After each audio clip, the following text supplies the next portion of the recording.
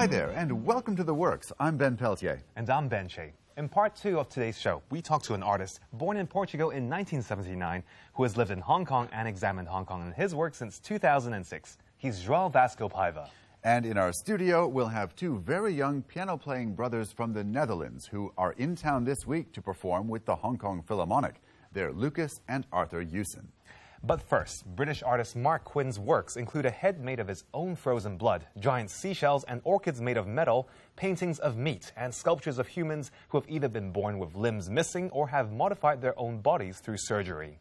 Earlier this year, the Works filmed a major retrospective of his work at the Venice Biennale. Last month, the artist himself came to town to open an exhibition at the White Cube Gallery. The theme of this year's Venice Biennale was the encyclopedic palace. Away from the central exhibition and national pavilions, on the island of San Giorgio Maggiore, a monumental sculpture of Alison Lapper, pregnant, heralded an encyclopedic retrospective of the works of British artist Marc Quinn. The exhibition, presented by the Giorgio Cini Foundation, highlighted the sometimes bewildering variety, but also the underlying themes of Marc Quinn's work.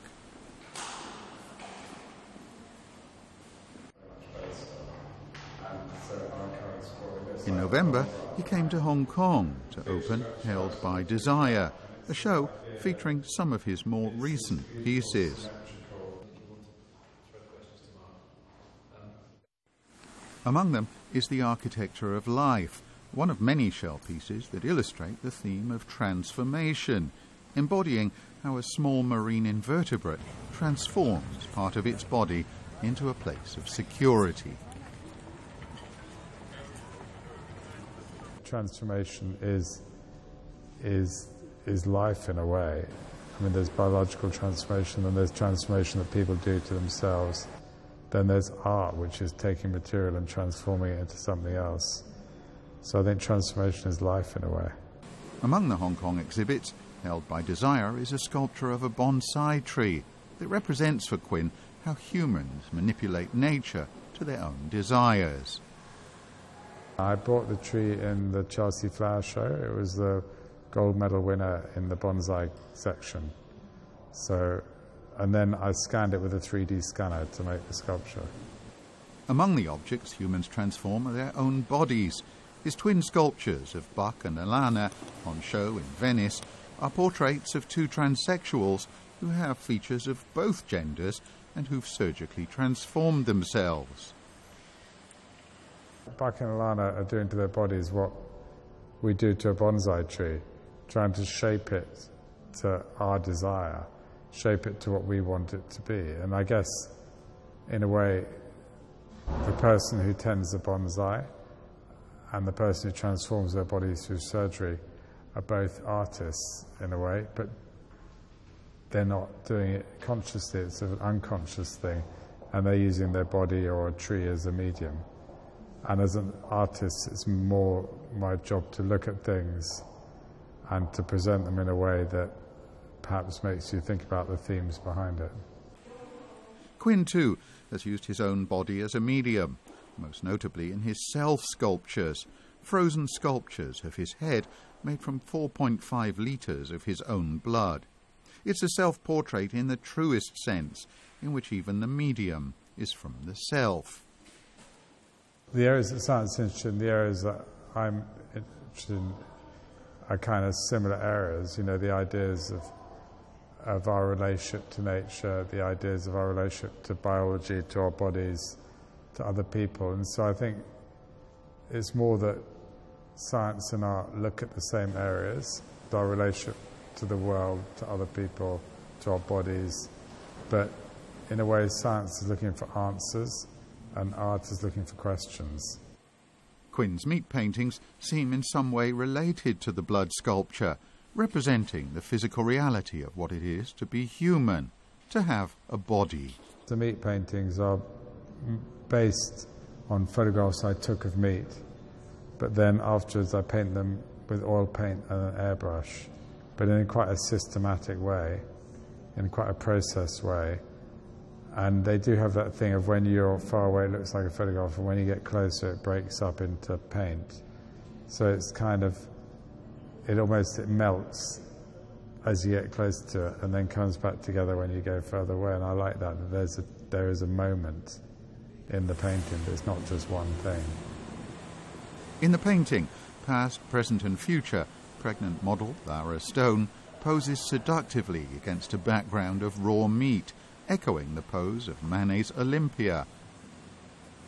The Lara picture is past, present and future, where you have the dead flesh, the living flesh of her, and then the flesh of the baby being made. So it's like a cycle of life.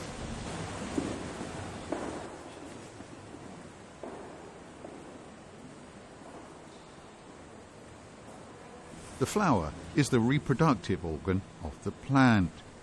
In Marc Quinn's orchid sculptures, the delicacy of a flower is transformed to something monumental, vulnerable, and even perhaps disturbing.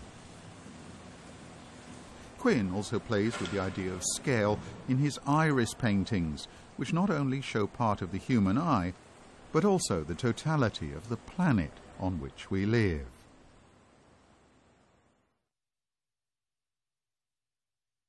I started doing iris paintings a few years ago, and originally they were just they're portraits of people, so I'd photograph the iris and make a painting of it. And then also I had a globe on my desk, and I was looking at the map, and I suddenly realized that was circular too, and that also I've been looking for a way to symbolize the way that with the 24-hour news cycle and all this, we carry the whole world in our mind the whole time, and perhaps in a slightly paranoid way. And so by putting these maps across the eye, it seemed to kind of work together very interestingly. Quinn's Before and After Human series of paintings depict the powerful churning seawater from which all life has come. The most recent don't include human figures, although the earlier ones on show in Venice did suggest a return to our origins. Not all the variations of the body Quinn examines are voluntary. Many of his sculptures also represent people born without limbs. It's about the idea of what a perfect body is, or how people look at the outside of someone's body and read the inside. It's these kind of ideas more. All things to do with the body obviously come together because they're all about being a human person and being incarnated, being in a body, I suppose. Part of being in a body is being transient, in a constant state of change. That transience is reflected in Quinn's sculpture of artist Alison Lapper, pregnant. I think people find it difficult to have a contradiction. So you have the thing that's big, but also it's vulnerable, and that slightly is, people want something big to be solid, or they want something vulnerable to be small, or something, I don't know. But I just think that what was interesting to me is the idea that it's this kind of almost like a living, breathing thing that's reliant, that's plugged in. It's a bit like a monumental version of the blood sculpture. So if you unplugged it, the whole thing would just collapse. So I like the idea of something really monumental, but also really vulnerable and like living, breathing. It has air inside it. It's kind of connected to the infrastructure.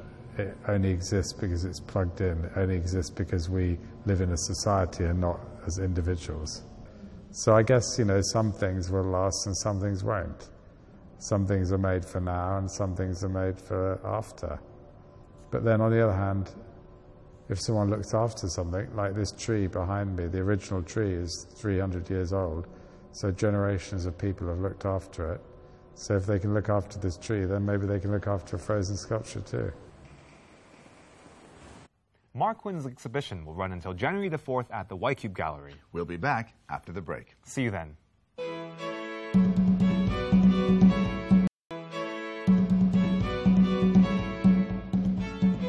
Welcome back.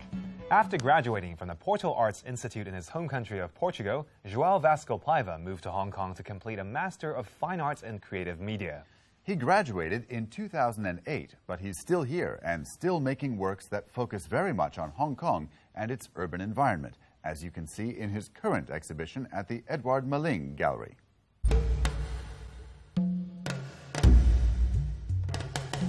I think it's more about my position in this city than the city itself. I think I have some kind of very privileged position here, and in a very natural way that became the setup I choose to do my work. The video somehow puts the exhibition together and makes you real. I am erasing information, but I am deleting information, removing everything. As a foreigner and the artist in a foreign country, maybe I can relate that with the Portuguese sailors that arrived Hong Kong 500 years ago and that were being confronted with something completely different and something that they couldn't understand. I think the density of it, not just the density of the architecture, but the way people live here, makes it very clear to see how, let's say, humans deal with their environment. It's like a small condensed model or a laboratory where you can observe mankind. Since moving to Hong Kong in 2006, João Vasco Paiva has been reflecting his fascination for the city's urban spaces and its natural elements in installation works and audiovisual art. His current exhibition, Near and Elsewhere, draws compositions and objects that people might normally overlook from that urban landscape. And around Hennessy Road and Lockhart Road, there's a lot of shops that were closing down. And yeah, when the shops close in Hong Kong, they get covered with all this advertising for rental. These posters, they are put together by many people, by different companies that put posters on the wall. I start photographing these arrangements and erasing all the text. And that's when the first ideas for the paintings come from. The shape of the painting is exactly the shape of an arrangement of those posters. I don't know if you recognize what these are or what these were in the beginning. I was buying wood, and to cut the wood, they put these on the floor to work as a buffer for the saw, so the saw doesn't touch the floor. So if you look closely, all these cuts were made by workers on 1 or 2 days of work.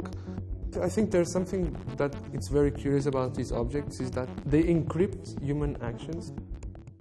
They are a mix of resin with stone powder. So they were casted from those styrofoam boxes that you see on the wet market.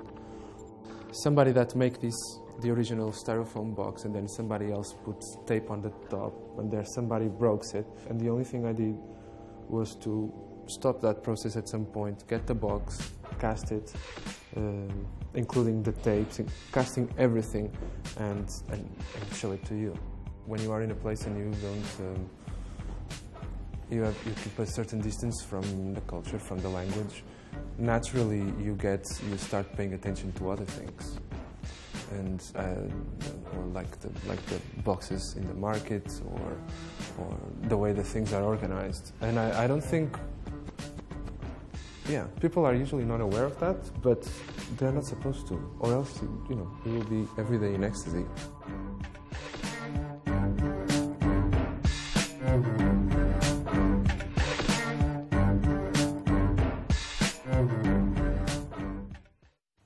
Dutch pianist brothers Lucas and Arthur Jussen are young. They were born in 1993 and 1996, respectively, but despite their youth, they have been part of the international concert circuit for years. Lucas reached the finals of the 3-day Rotterdam Piano Festival back in 2001 at the age of 8. 3 years later, at the same age, Arthur was chosen as Young Talent of the Year at the national contest of the Young Musical Talent Foundation. They're here in Hong Kong this week to play with the Hong Kong Philharmonic, and they're also here with us. Welcome to the studio. Thank you very much. I'd like to begin by asking you, it's hard enough to be a pianist, and then you have the extra challenge of being part of a piano duo. What are the special challenges that being part of a piano duo entail?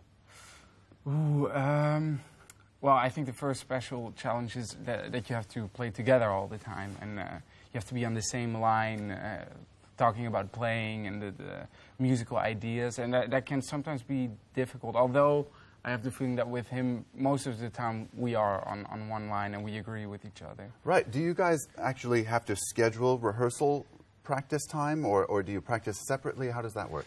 Well, actually, it's a little bit. It's free. Sometimes if we want to, we play together, and sometimes we have a day that we think, we just practice alone, and then we practice alone. So it's not very strict like that.